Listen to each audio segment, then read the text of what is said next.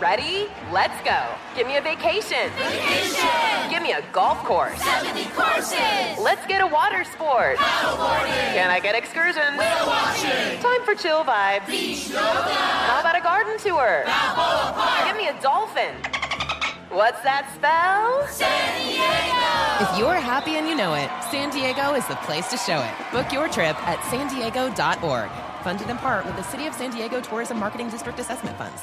What's up, this your boy Lil Duval, and check out my podcast, Conversations with Unc, on the Black Effect Podcast Network. Each and every Tuesday, Conversations with Unc podcast feature casual and in-depth talk about ebbs and flows of life and the pursuit of happiness. Unlike my work on stage, I tap into a more serious and sensitive side to give life advice and simply offer words of encouragement, yet remind folks to never forget to laugh. Every Tuesday, listen to Conversation with Unc, hosted by Lil Duval on the Black Effect Podcast Network, iHeartRadio app, or wherever you get your podcasts.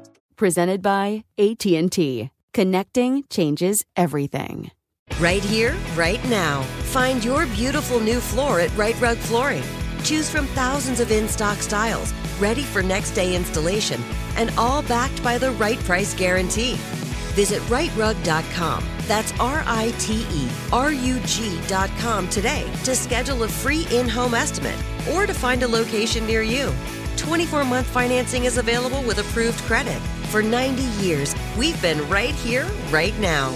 Right Rug Flooring. I am so satisfied. I can tell you that I'm so grateful at the end of the day that I have been able to work outside, to be surrounded by the nature. This is something no one can imagine unless you try it.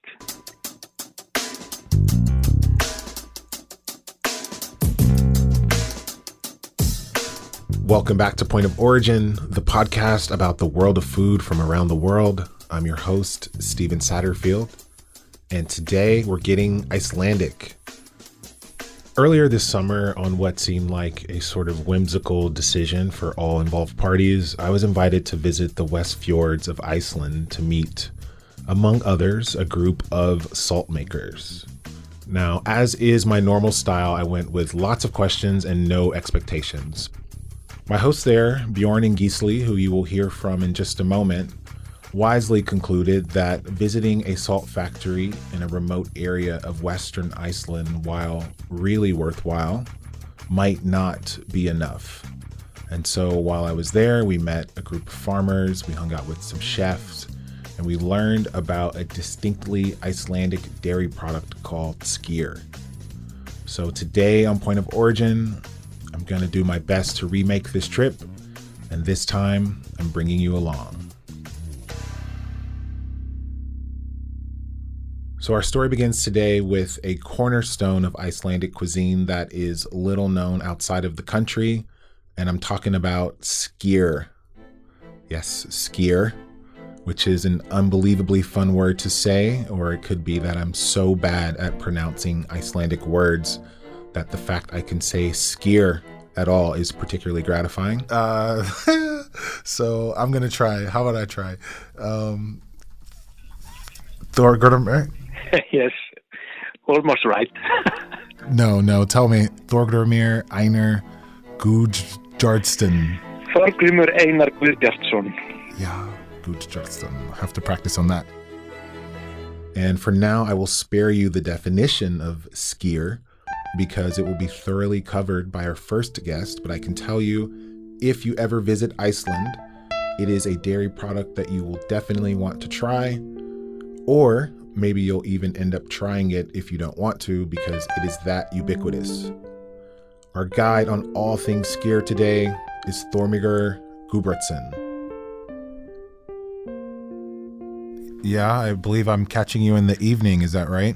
Yes, it's day is almost through. We are in the middle of the harvesting season, hay baling and driving the hay bales home. Wow. I appreciate you taking time in the middle of harvest. I know that's always the most intense part of the year. You're welcome.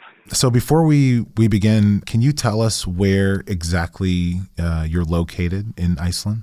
This is an agricultural region and very much historical. This is the most famous historical region in Iceland. from the early settlement, started about 1,200 years ago. And the saga of Laxdæla, which is the most popular and recognized settlement saga of the Icelandic history. And we are located exactly where that history happened. And has it always had the agricultural legacy even during those sagas of 1,000 years ago? Yes, our region is very well located for agriculture. We face, the west side of the country. We are the west side of the country, so we get rain coming in from the west, and we get the sun as well coming in from the south and west. So we are moisture, very fertile area with big nature, wild nature around us, surrounded with wild birds, both birds who we could take the eggs from and eat them. We could fish, we could hunt seals, we could hunt whales. There was no way that the people of this region would starve at all. You had everything. And even if we had a cold period, which was maybe bad for harvesting for the crops like the sheep or the cows, we could always feed them in the wintertime by taking them down to the sea and feed them with what we know as seaweed. That's really interesting. I think probably most people don't initially think of seaweed as a feed for cattle or for sheep, but I'm sure it imparts a really amazing and kind of distinctive flavor to the cheeses that you're making. It definitely, it's very protein rich, so it's really, really good as a substitute for their diet. Before we start talking about your role and your work as a dairy farmer, can you tell us how you got into making cheese and skyr? Me and my wife, we are both grown up on farms in this region. And when we started to become couple, we decided very early that we wanted to raise our kids up in the countryside. And at that time, the best way was to become a farmer then. And we had a little bit knowledge in farming from our parents and growing up on a farm. But before we bought the farm, we lived in a town close to where I live, and I was making cheeses in the dairy there. And then I decided to learn cheese making. So I went to Denmark for 2 years to study. And just before I finished my study, the farm Erpstaðir became on sale, and we decided to make an offer. And the people who had it, they said yes. So we, over one night, we just became farmers. And this was 1997, little over 20 years ago. From the very beginning of our farming, we started to have tourists coming to our farm every summer, 2 or 3 groups who were interested in daily life of farmers in Iceland. And we started to have samples of cheeses from the dairy in town available for those people. So when it came to the time that we needed to build a new barn for our herd as we were expanding our milk production, we decided that we would build our own little dairy at the same time, where I could experiment with cheese making. In September 2008, we moved into a new barn with 60 cows and about 100 square meters of a room where I could make cheeses or other dairy products. And in the summer of 2009, approximately 10 years ago, we opened our shop with ice cream, and we only sold ice cream out of the store there. Love it. And what is the Icelandic appetite for ice cream, given presumably oftentimes it's not the best weather or the most conducive weather to eating ice cream? We eat ice cream all year round. And this has nothing to do with weather. Good to know. If the weather is warm and we have sunshine, of course, people are more likely to buy an ice cream. But this is just some kind of treat. And I don't know. The flavors we on in my production are more or less something from the nature around us. Wild blueberries from the mountains, rhubarb from the yard, and some other seasonal taste.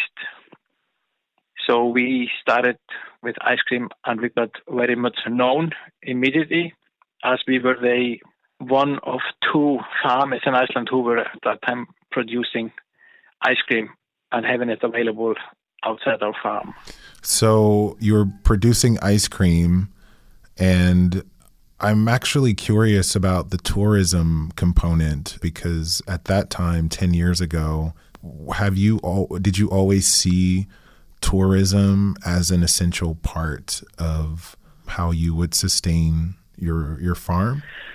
I think so, because when I went to the agricultural college in 1987 to do my agriculture degree, I, for some reason, took a bi-subject called agrotourism, which was available then for first time. I don't know why I chose it, but probably it interested me, as I myself, I am very much interested in when I go around to other countries. I want to explore the countryside from the people who live there. I don't want to just go on a bus and drive through the countryside and be pointed out at this or that, you know.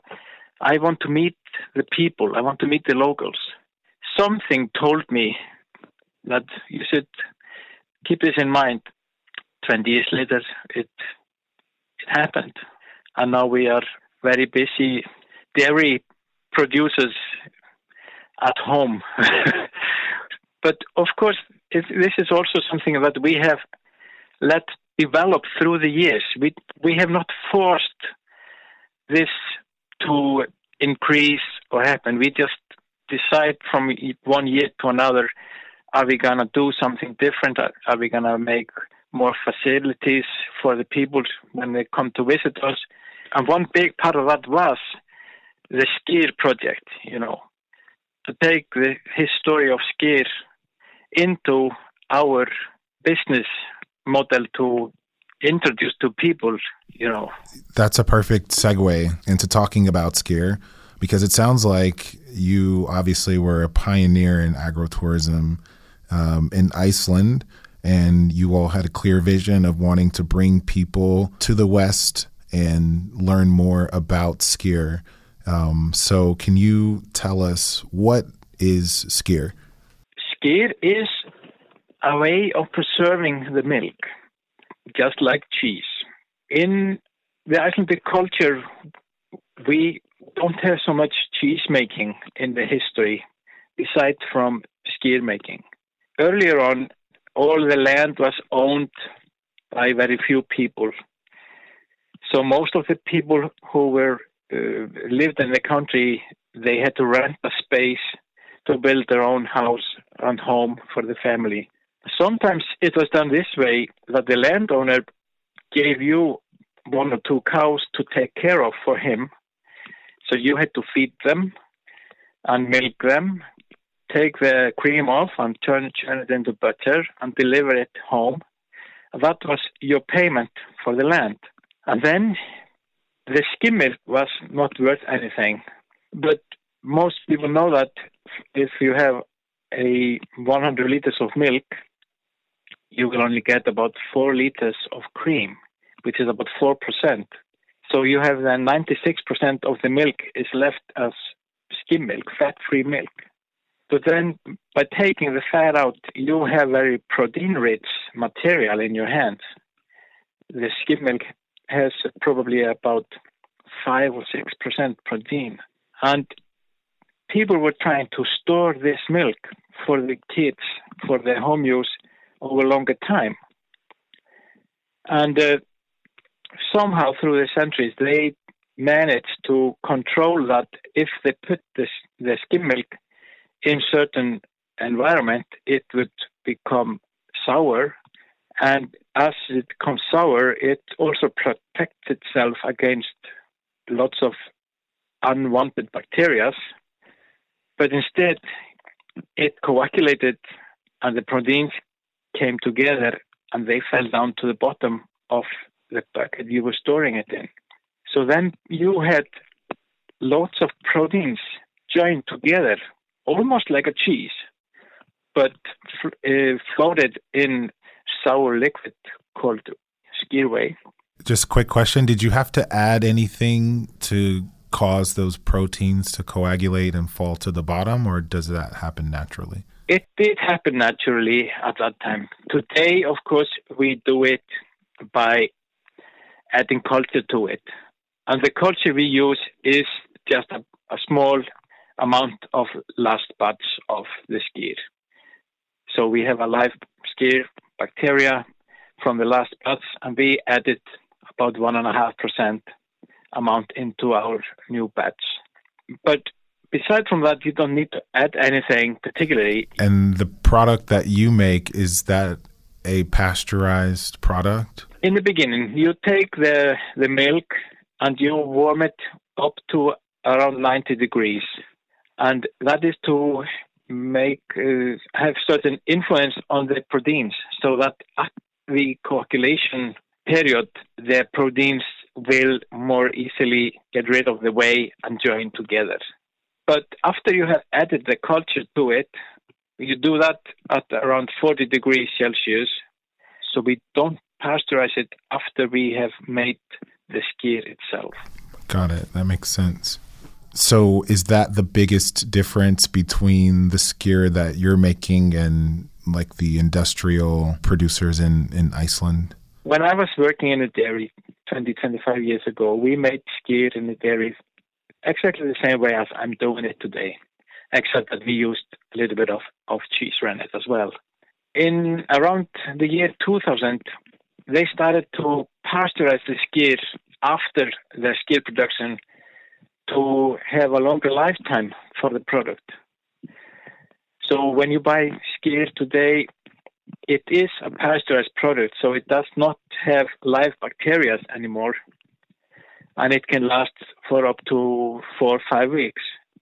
My skyr, on the other hand, has a live bacteria, so it's always developing from the day I put it in the pots for sale until you eat it, whenever that will be in 1 week or 2 weeks or 3 weeks. So the older the skyr gets, the more sour it will be. And if you don't store it proper, if you store it, for example, out on a table, it can easily develop into something totally different than skyr, as the bacteria, of course, will start multiplying as soon as you get the skyr in too warm environment. Of course, when you buy skyr, you should just consume it as soon as possible, so you can buy another one, right? Right away, exactly. And if we were in Iceland and we were consuming skyr, what's the most common way to do that? How do people enjoy it? It used to be this way. We liked skyr, fresh skyr. Especially in the summer, we went to the mountains and picked berries, bilberries, blueberries, and we put it fresh out on the skyr, stir it in together, and we had cream with it, liquid cream, not whipped. That's my favorite, to do it that way. That's really good. And in the past 2-3 years, we have also done some experiments with some different varieties of things to add to our skyr. Last year, 2018, we made dandelion syrup. I can tell you that skyr with dandelion syrup, it's amazing. It's the best thing I've ever tasted in skyr. The dandelion syrup the flavor is very much like honey, and so you can sort of taste what's happening when the bees are flying between the flowers. It's really good. How do you make dandelion syrup? We collect the flowers themselves. We have to do it early in the morning. As soon as the flower opens, because later in the day, then the flowers will be filled with flies who are working, of course. So as soon as you are rise in the morning, you send the kids out to get the flowers. You boil them in water for maybe 3-4 hours, and then you have it sit for 24 hours. And the next morning, drain the flowers out of the liquid, and then you add some sugar to it and have it boil for about 3-4 hours. And then you get this thick, nice dandelion syrup. Wow. I'm going to have to try that. That sounds amazing. Wow. Okay. So dandelion syrup and skyr, that's the jam. Now we know. I want to ask you a question about your wife, Helga.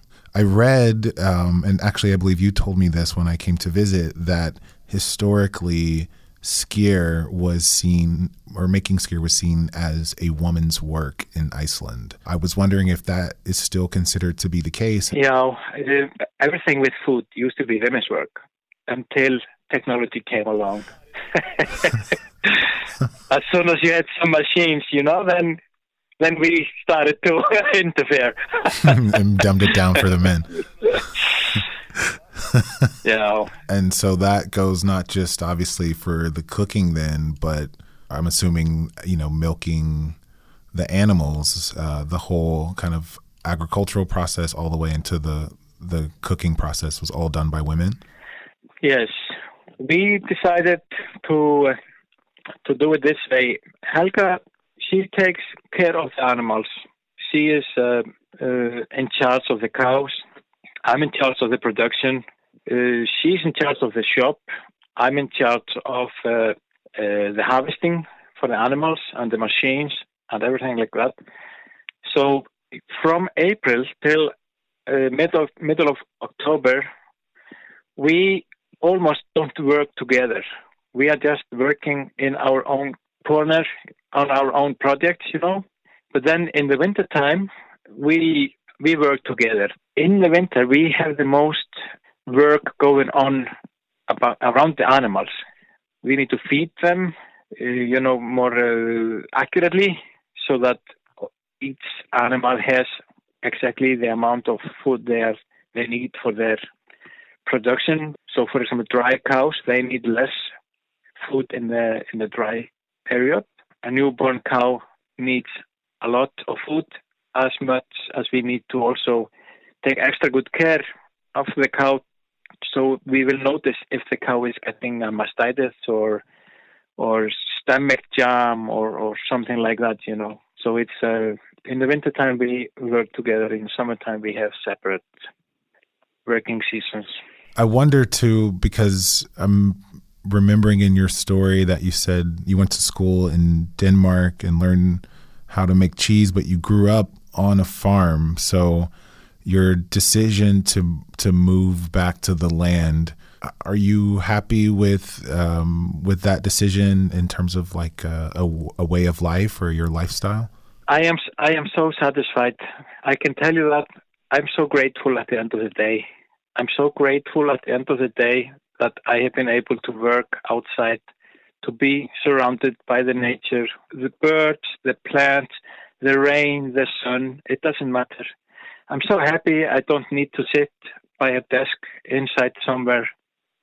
This is something no one can imagine unless you try it. And have this flexibility, it's a hard work, of course. Some days you go through tough decisions. You come across some problems with your animals. You have to make decisions immediately. But other days you can not even enjoy the sun, even though the sun is out there, because you are so stuffed with work on the fields. For example, now in the harvest season, we don't sit out in the sun and bathe. We just use the sun to go through the day. But it's so worth it. I'm so pleased. I wouldn't want to be anywhere else, I can tell you. Ugh, makes my heart swell. Well, we wouldn't want you to be anywhere else because you wouldn't be making skyr. So, Einar, thank you so much for taking time to chat with us today. Thank you. See you later. Yeah. Bye-bye.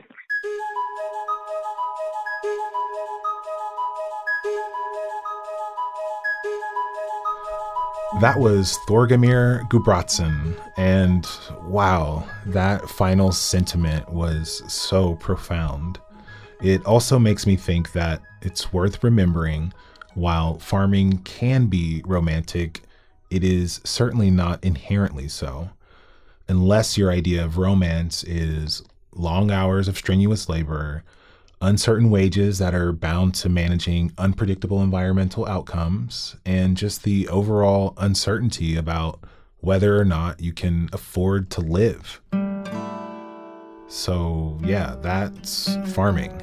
And Þorgrímur's testimony compels me to give a big shout out to all the farmers who give us alternative ways to eat while caring for the land. Thank you very much. And especially to those seasonal farmers whose likeness doesn't immediately come to mind for many of us when we think about farming. I'm talking to y'all too. Thank you very much. Anyway, just feeling very heart-filled thinking of Þorgrímur, who had such a clear vision for moving back to the land with his wife. And, you know, he did it. He's been very real about the fact that it hasn't been easy, but obviously he's content. And I just love to hear it. So thank you, Þorgrímur, for that beautiful and pure reflection on following your heart and going back to the land.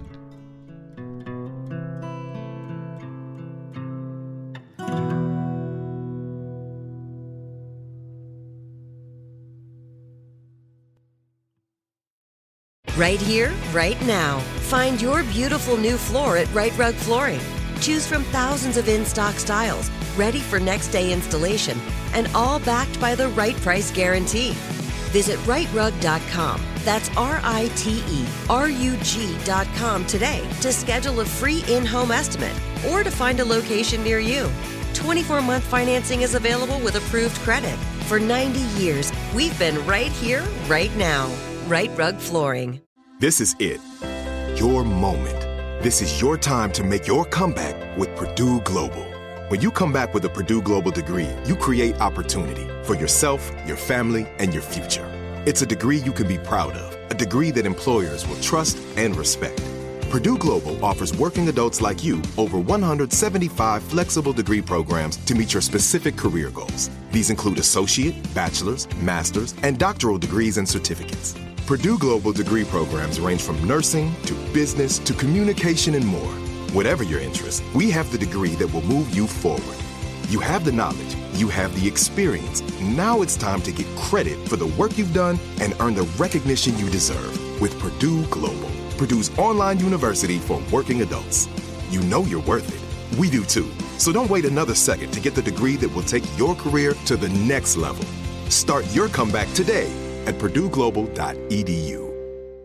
Whether you're a savvy spender maximizing your savings with cashback rewards, a thrifty rate watcher seeking the lowest interest, or a travel enthusiast looking for extraordinary perks, Kemba Financial Credit Union has a visa to complement your lifestyle and unique needs. Apply today at Kemba.org to unlock a limited time 2% cash back on purchases and pay 0% interest on balance transfers for an entire year with a new visa from Kemba. You deserve a card that works for you. Restrictions apply. Offer ends June 30th, 2024.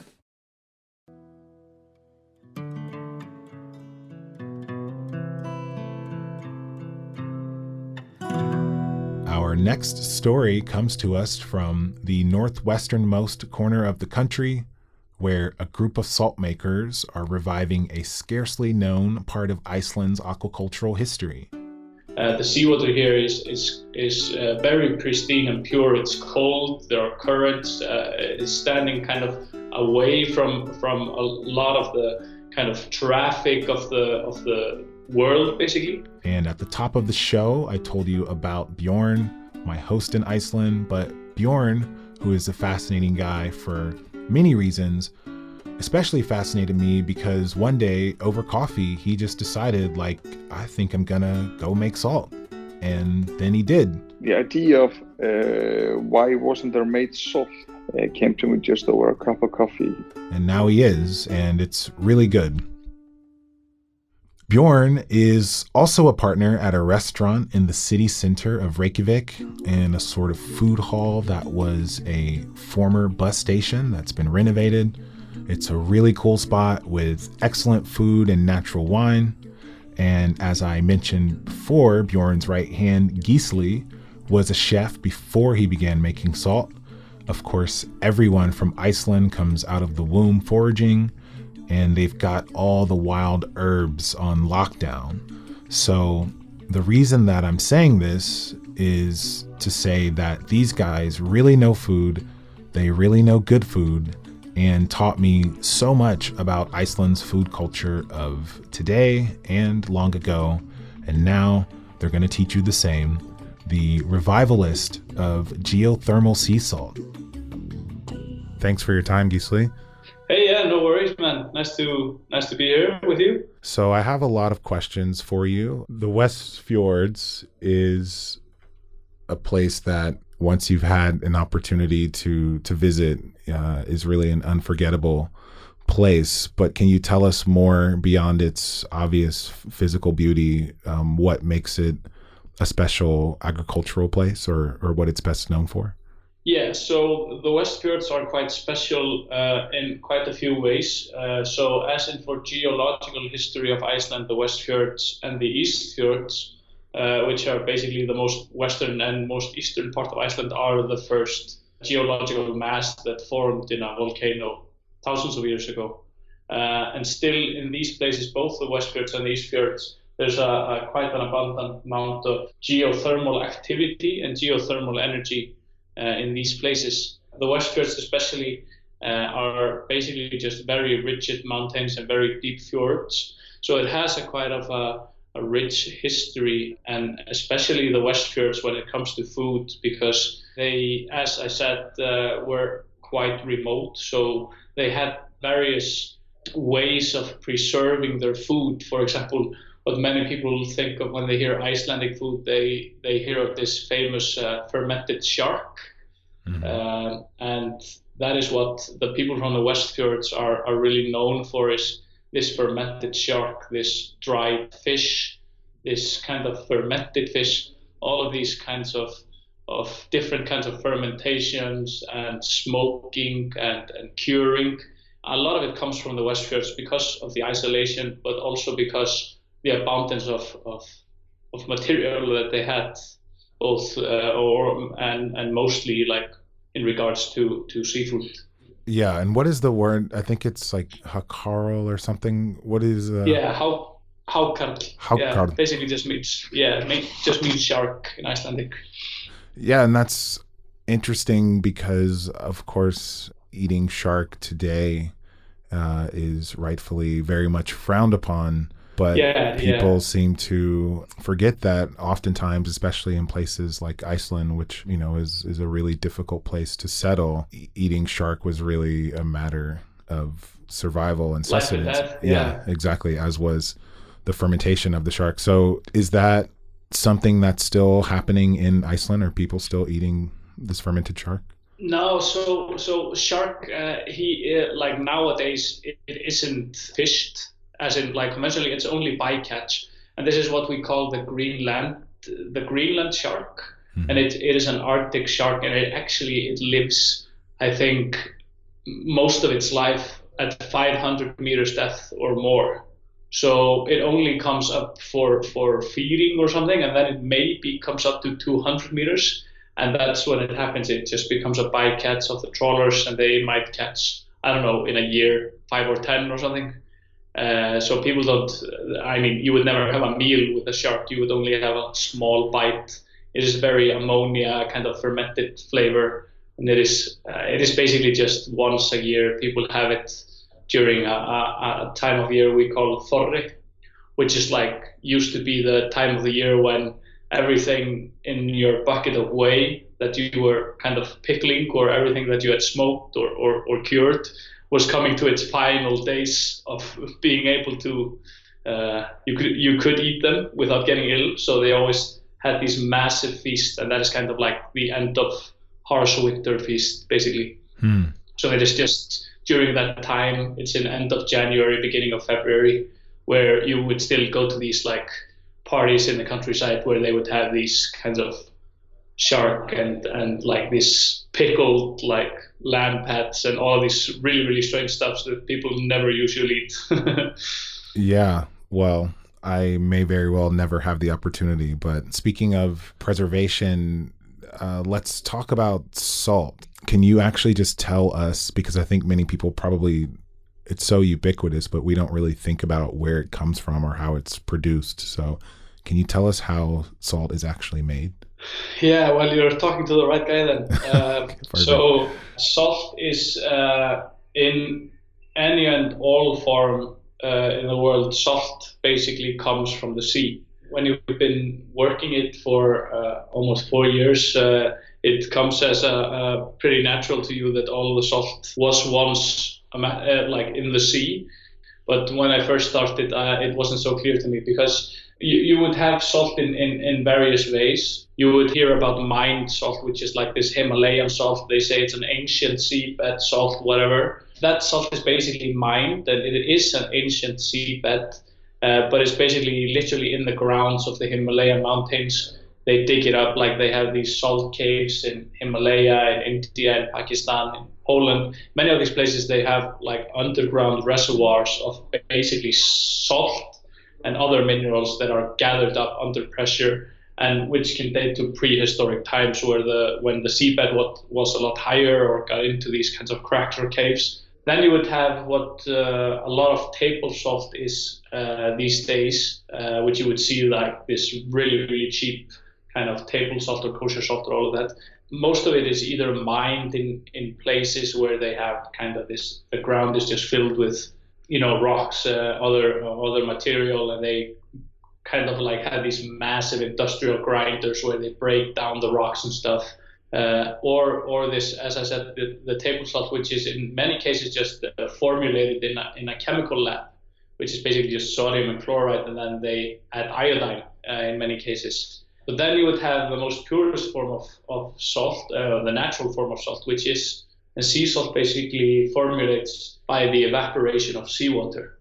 And I mean, this is a natural process, and you can see it happen all over. I mean, if you go down to the beach, you have some rocks there, and during some maybe bad weather, some wind will blow the seawater up onto these rocks, and you would see the rocks, they would crystallize in the sunlight. That is basically just the seawater evaporating and the salt kind of being left on the rock. So this is all the basis of the idea where saltwerk basically was born from. So saltwerk was born from the idea is Iceland is up in the middle of the North Atlantic. The seawater here is very pristine and pure. It's cold. There are currents. It's standing kind of away from a lot of the kind of traffic of the world, basically. The idea was, okay, maybe we can find a spot there which we can do some salt production. So then the idea came about of using geothermal energy.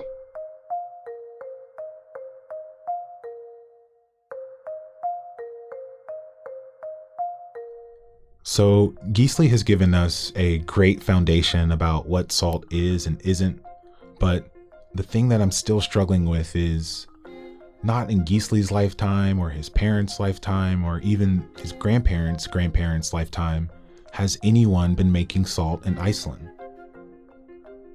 So now that we have a little bit of context about the origins of salt, let's have a look at the origins of saltwerk. As it turns out, like many of life's greatest ideas, it came in a vision induced by coffee. Here's Bjorn Janssen, the saltwerk founder, talking about this transformational moment. The idea of why wasn't there made salt came to me just over a cup of coffee as a discussion, because we have and I think it was out of a discussion of how to utilize the sustainable resources of Iceland in food production, and then I found by research online that there had been a salt production earlier, over 200 years ago, at this location in the Westfjords, and I basically went there to see if there was still opportunity to do that. And then arriving at the place, the hot water was just coming from the ground, abundance of water at a boiling temperature naturally coming from the ground, and no one utilizing that. And as it was far away, it wasn't utilized by any man to any extent. And thus that led us to go and try make salt in this place. That's pretty wild, man. I got to tell you, I mean, I've had a lot of crazy ideas over coffee and very few of them have been materialized. So kudos to you.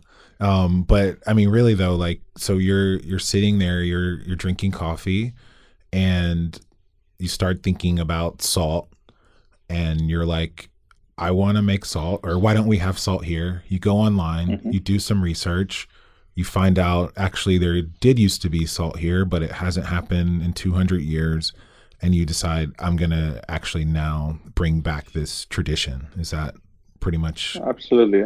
That's how it turns out. And initially I just had, I just used my own spare money to just test making salt. So there wasn't, at that point, there were no plans of anything more than just trying out if it would work. It was just basically curiosity. I was curious to, is this possible? And it was an interesting for me to, go and do something where, I could see the end product, because today, so often in the world that we live in, we're so alienated, people are so alienated away from how things are really made, and so many people can have a job that they don't really at any point see what is being done or made. So it was curiosity, and that led me to try, if I could make a product myself,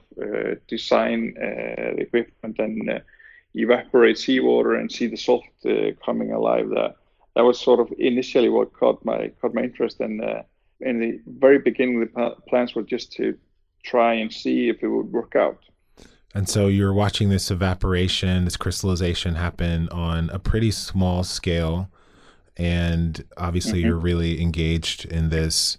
And at some point, when you see this transformation happening, is there something within you that says, this is absolutely what I want to pursue? Or was it a slower progression to full-on salt-making company? I think absolutely it was a very important point when the crystallization started to form on the surface of the water. And I think maybe equally important milestone was the first salt that I took to have someone else try. Take the product. So I took the first 250 grams or 8 ounces of salt that we got out of this first pan, drove back to Reykjavik with it, and wanted to have someone try the product. And it was for me not only to make salt, but I wanted to make a product that would be something that chefs would like. So I took it to a restaurant in Reykjavik, and when I saw the reaction of the first chefs at Dill restaurants on the salt, that was equally important in guiding me towards that this was something that I wanted to pursue. Right here, right now. Find your beautiful new floor at Right Rug Flooring. Choose from thousands of in-stock styles, ready for next day installation, and all backed by the right price guarantee. Visit rightrug.com. That's RITERUG.com today to schedule a free in-home estimate or to find a location near you. 24-month financing is available with approved credit. For 90 years, we've been right here, right now. Right Rug Flooring. This is it. Your moment. This is your time to make your comeback with Purdue Global. When you come back with a Purdue Global degree, you create opportunity for yourself, your family, and your future. It's a degree you can be proud of, a degree that employers will trust and respect. Purdue Global offers working adults like you over 175 flexible degree programs to meet your specific career goals. These include associate, bachelor's, master's, and doctoral degrees and certificates. Purdue Global degree programs range from nursing to business to communication and more. Whatever your interest, we have the degree that will move you forward. You have the knowledge, you have the experience. Now it's time to get credit for the work you've done and earn the recognition you deserve with Purdue Global, Purdue's online university for working adults. You know you're worth it. We do too. So don't wait another second to get the degree that will take your career to the next level. Start your comeback today at purdueglobal.edu. Whether you're a savvy spender maximizing your savings with cashback rewards, a thrifty rate watcher seeking the lowest interest, or a travel enthusiast looking for extraordinary perks, Kemba Financial Credit Union has a visa to complement your lifestyle and unique needs. Apply today at Kemba.org to unlock a limited time 2% cash back on purchases and pay 0% interest on balance transfers for an entire year with a new visa from Kemba. You deserve a card that works for you. Restrictions apply. Offer ends June 30th, 2024. So Bjorn goes to the place where it was last documented, in the West Fjords, which you've been hearing all about. And when he arrives, what does he find? Hot water is spewing from the earth, and he thinks, I think I found something here. So he spends a week in the wilderness making salt in a pan, and after 1 week, he sees the first signs of salt crystallizing, and that's pretty much it. Just like that, Bjorn is in the business of making salt. Here's Gisli picking up the story.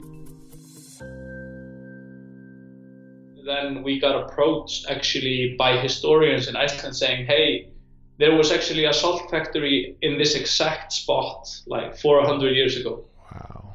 And we kind of didn't believe that, but then we started investigating the story. And so Iceland used to be a part of the Danish kingdom. And the Danish king, he actually he operated a salt factory there, and then they used to just have these salt pans made out of lead, and they put them just like straight on top of the geysers. So in a lot of areas in Iceland, you would have these kind of, we call them hot zones, basically. So in these hot zones, you have this activity in 200 meters depth or 500 meters depth. You would have the ground is basically still hot due to volcanic activity. And then you would have fresh groundwater which seeps down through, it heats up, and it creates an immense pressure for the water because it actually, like, under this pressure, it can go over boiling point. Wow. And that's why it kind of surges upwards because the steam needs to break loose, basically. We found this area, which is in the West Fjords, where the hole where the hot water is seeping from is literally 300 meters away from the seawater. So this proximity of the energy source and the raw material, which is the Arctic Ocean, was there. So all we needed to do is find a way of how could we harness this energy and use it to kind of enhance this natural process of sea salt formulation. Because, I mean, there are many producers that either use sunlight, some of them use fossil fuels, for example, gas or coals, to basically boil down the seawater to be able to make the sea salt. But that isn't very friendly to our atmosphere, to use fossil fuels for boiling crazy amounts of seawater. So having this renewable energy source, it is basically given to us by Mother Nature. So what we basically did, we intercepted this leakage to the seawater. So I mean, the whole process is basically that we have a big tank, which is like a massive swimming pool. And in that we have 5 sections. So in these sections, we try to kind of mitigate the salinity after stages. So the last compartment has the highest salinity. That's a brine that is almost 20%. And in these compartments, we basically have these big radiators which we lead through the hot water. So we are not adding anything in the process. The only thing we are doing is we are pumping seawater into this big tank, and we are leading the hot water through in radiators to start kind of slowly distilling or boiling down the seawater and making a strong brine. So we then pump the brine from that tank into what we call a salt pan, which is basically just like a massive sauce pot. So when it comes to the point where you have a brine which is 28% saline, after you have evaporated almost 90% of all the water in the solution, then the salt crystals just slowly start accumulating because like they can't be dissolved anymore. Amazing. And the salt flakes you all harvest, and that's what ends up, being packaged as sea salt. Is that right? Yeah. And there the salt actually accumulates. And when it accumulates, we hand harvest it with these big kind of scrape thingies, almost like a shovel with a long stick. And it comes in these big flake-shaped sizes. And we are not doing anything else than basically we are enhancing this natural process of evaporation of seawater. We harvest it, we put it into draining bins, and then we use the residual energy, which we use for like the radiators and the pans. We use that also in the drying room. So the retour heat of all of that, it goes into the walls of the drying room. So it makes kind of a space which is like very dry and very warm. And in there we dry the salt flakes, and 8 hours later, we usually dry them for about 8 hours. We then just take them from the drying racks and package them from there. So basically straight on top of the energy, like the heat source, the water that was coming up. And the thing is, like Iceland, like the backbone of the Icelandic economy has always, or almost always been exporting fish, and especially bacalhau, like salted cod, to Portugal and Spain and down to kind of South America and these countries. And during that time, they were exporting so much bacalhau or salted cod that it became quite expensive to be always shipping salt to Iceland to preserve the fish, to then ship the fish back. So they came up with this brilliant idea to produce the salt in Iceland using the geothermal energy and to able to export it. But because they were using pans that were made out of lead, all of the salt was blue. So all of the fish was blue when it arrived in Portugal and Spain. That's really funny. Our salt isn't blue. No. I wonder if they were still able to sell the fish. That must have been pretty concerning to see all that blue fish. So that the bacalhau is a good example. Do you know what the other traditions of using salt as a preservative in cooking in Iceland were? Or if so, what period in history that came into fashion? The thing about Iceland is like throughout the ages, the winter has always been quite a harsh time, and also nothing kind of grows properly in Iceland except for almost 2 or 3 months a year. So a lot of Icelandic food traditions are all about preserving. Should I assume that doesn't impart any flavors or aromas, or is that not a consideration? No. It actually packs a very distinctive flavor, but not in a bad way. It is kind of a smoky flavor, which is a lot different from this like applewood smoke or like this smoky flavors that you are like kind of more used to. It becomes more like the smell when you burn a wet log. Kind of, it is kind of a certain kind of flavor that gets to it, and it's actually really quite nice. But they used to do this due to there aren't abundant of trees in Iceland, so they would use that for smoking both fish and meat, and then of course curing. So almost all the fish was kind of either salted or cured when it was caught, and that basically kind of was the biggest use of salt in Iceland. It was for curing fish. So I'm imagining these stark winters of fermented shark and skyr and basically nothing else. But I'm also remembering that on more than one occasion, people have said to me, you know, there are more sheep in Iceland than people. And I have to admit, I've always been a little confused by that. Fish as the cornerstone of a diet makes perfect sense, but lamb?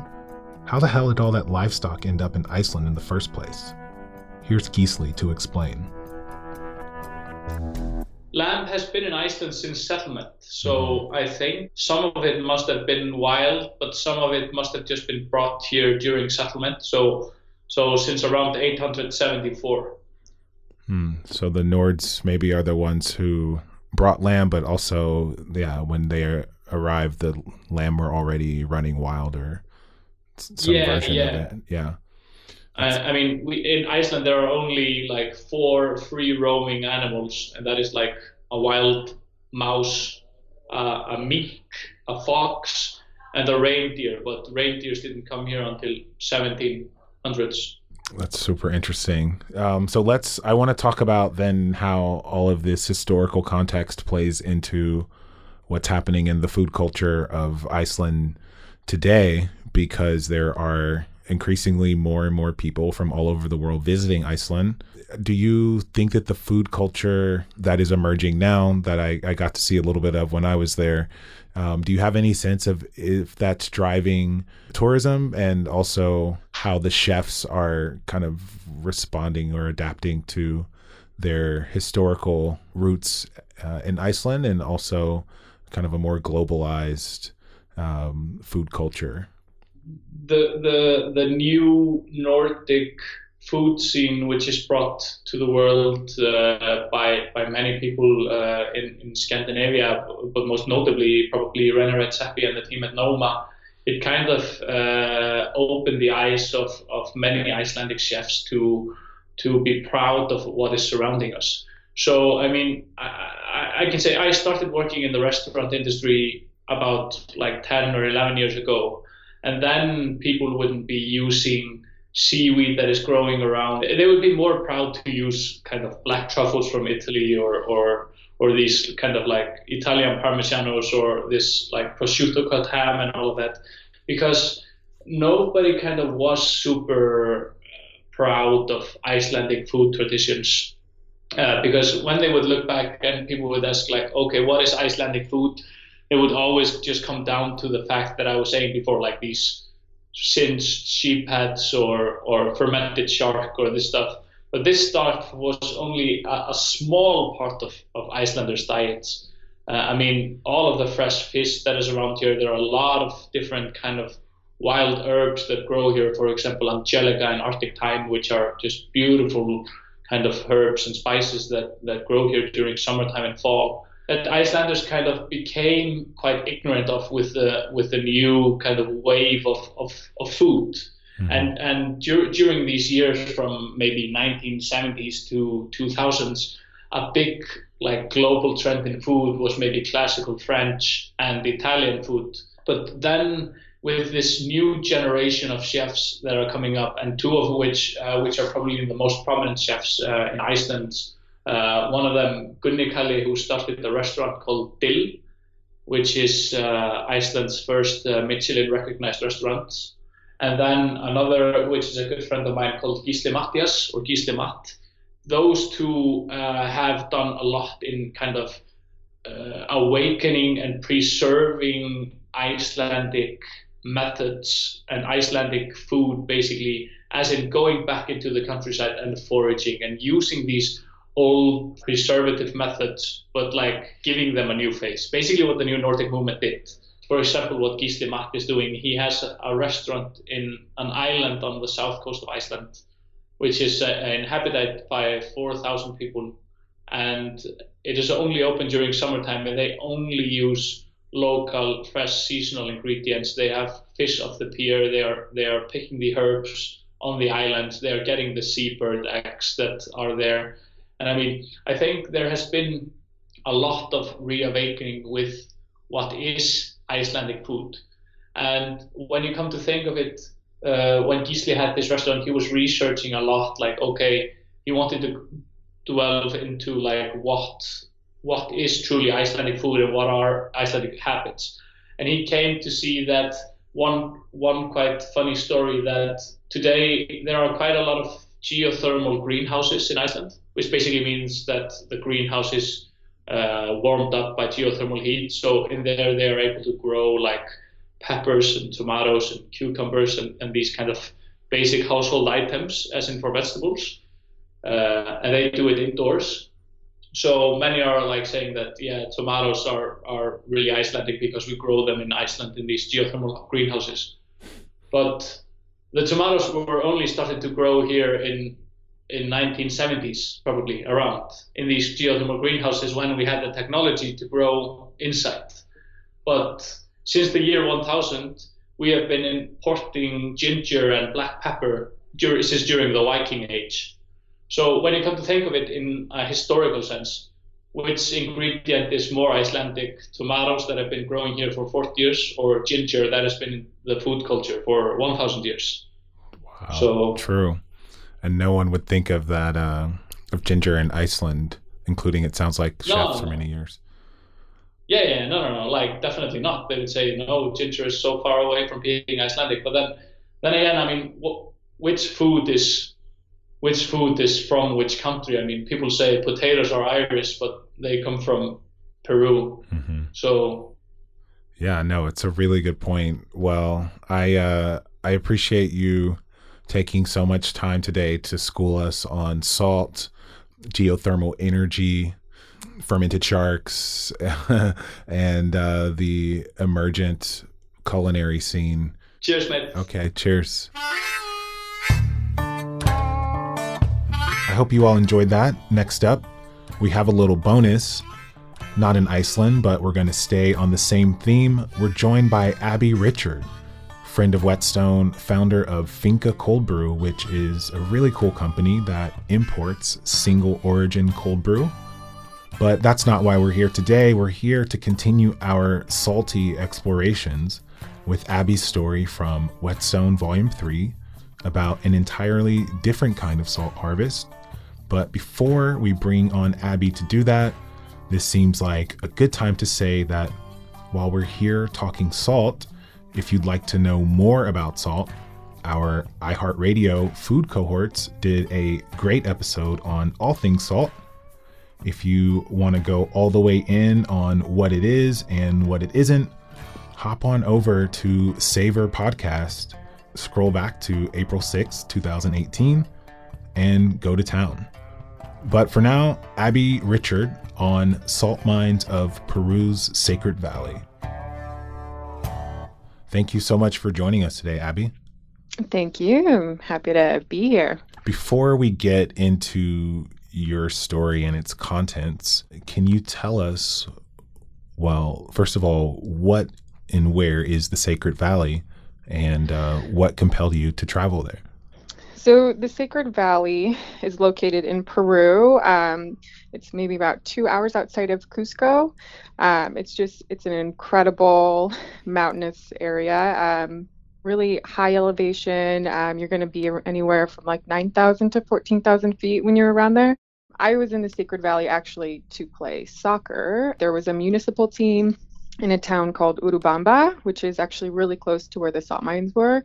So I was working with them, with a group of people, and we were training with them and working with some kids in the community. So that's actually what brought me to Peru. Perfect. And had you had any knowledge or experience in seeing salt mines up close and personal before then? No, I never actually had been to a salt mine. I have this weird obsession with salt. So I've always been very fascinated with it, researching different areas about how salt is made and harvested, but that was my first chance to actually be at a site. So that was really exciting for me. And the village is called Maras, is that right? Mm-hmm. Yeah. And can you describe what the vibe of the village is? Yeah, so it's a small community just outside of where the salt mines are located. So this is a high altitude salt mine. It sits at about 11,000 feet and pretty arid as well. So you're in like high altitude desert. And the community it's not huge. It's pretty small, at least for the salt mines. There's about 300 families that work together to mine and maintain the salt ponds. So if we were to come visit the salt ponds, like what would we be going to visit? Yeah, so tourists can come see the salt pond. So there are a couple ways to get there. You can actually hike up to it from Urubamba, or you can drive around coming up through one of the mountain passes and come down. They'll charge an entrance fee, which helps to support the community. There's also a little bit of commerce where you can actually buy the salt directly from them. There's quite a few shops. And really, it's just like these salt crusted channels that you can walk on top of, and you can get like right in the action and see what's going on. So it's a pretty unique experience in that way, in which it's one of Peru's ancient wonders that's still being worked and is alive today and is actually still benefiting the community, rather than some of like the more famed wonders like Machu Picchu or something where it's strictly tourism. And so who currently owns and manages these salt ponds?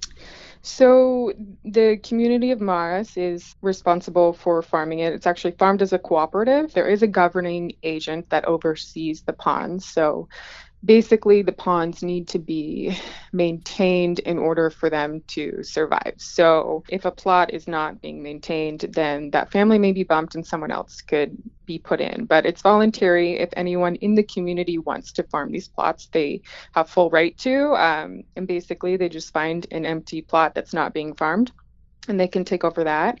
Also, if you're married into the community, then you have a right to start farming as well, but it is only open to people of the Maras community. I mean, there's like thousands of these salt ponds on the mountain. It's really spectacular. Yeah. So where does all this salt end up? We're up, like I said, at about 11,000 feet. And these salt ponds, they start at the top and they cascade down the mountain. Not all of those ponds are being farmed, but from there, when the salt is harvested, it's actually then taken to a plant and it's processed and it's iodized, and then it's bagged up and brought back for sale. So the majority of it is actually sold at Maras, where they have, the string of commerce, like lots of booths, and you can buy bags of it. You can buy foods that are salted with the salt. And when you were there, did you see, like, was there action? Were people actively harvesting the salt, or are people there to just kind of like check out the whole scene? So basically, you have these aqueducts that run through these channels, and each plot has its own water entry notch, which that salt worker can control. So they can control their own flow of the brine into the pool. So you're going to see different plots at different stages of evaporation. So we were there in their dry season, and the ponds evaporate very quickly. So you're going to see more use of the opening of the water entry notches so that they can refill the brine and keep the system going. So versus in the rainy season, it takes a little longer to evaporate because there is more rain. So you don't see them unplugging those as much. But I got to look into kind of the whole process of seeing people in more water-filled ponds, and then people really digging out the crust to bring back to the top and get their salt processed. So did you have anything there that you encountered that really stuck with you about the relationship to this particular piece of land? Yeah, I think what's really interesting, and I briefly mentioned this, is just that these salt ponds, in order for them to survive just as they are, they need to be maintained and they need to be farmed. And so I just kind of drew the relationship of like anything, like Machu Picchu or another wonder that needs constant maintenance to keep it up and preserve it. And just like that, these salt farms do as well. But I think what's interesting about this is that it actually provides this community with a product and a line of commerce. Mm-hmm. So it's something where you have this ancient system, this intricate system that was developed pre-Incan, and it's still maintained today, and it's still used as a way to fuel and fund this community. So it's just like this nice symbiotic relationship where you have this ancient wonder that's still alive and used today. And I think it's a lot of work. It's really hard. They're in really hard conditions. And so for people to commit to that and sort of like commit to those ancient roots, as well as, a way to kind of fuel their own lives. I think it's really beautiful and really unique in terms of, the different wonders that you see around Peru. Indeed, a very rare story of agricultural tourism gone right, which we're so happy to hear. Okay, well, thank you so much, Abby. That is Abby Richard on the salt mines of Peru's Sacred Valley in Maras. Thank you so much, Stephen. All right, I'll talk to you soon.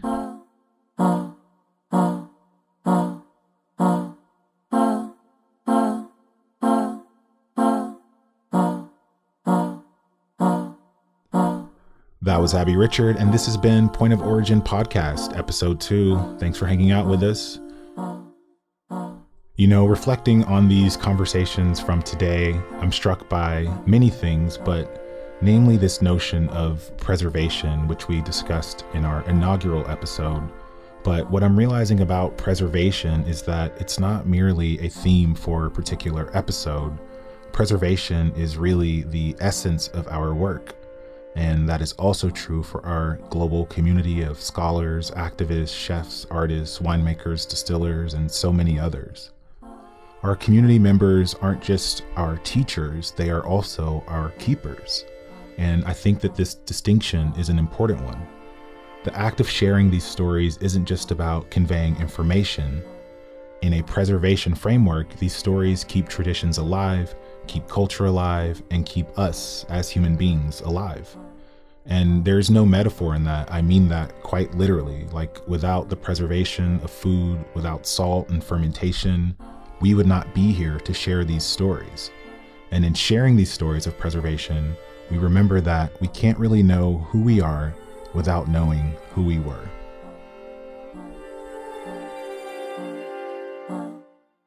Thanks to Abby and our friends in Iceland, Gisli Grimson, Bjorn Jonsson of Saltwerk, and to Thorgrimir Gudbrandsson of Erpstidir Skier. Point of Origin is a podcast from iHeartMedia and Whetstone Magazine, executive produced by Christopher Hasiotis, and hosted by me, Stephen Satterfield. Special thanks to Kat Hong for editing, supervising producer Gabrielle Collins, and a very special thanks to my business partner, Whetstone co-founder Melissa Shee. For more on Point of Origin, visit us online at whetstonemagazine.com/Point of Origin or on Instagram at Whetstone Magazine, where we will always have all the details on all things Point of Origin. Next time on Point of Origin, from a flower. All fruit comes from flowers, but not all flowers become fruit. Once you start to see the two as the same, the world of both grow more interesting. Dates, honey, and saffron. We're getting sweet and spicy. Next time on Point of Origin.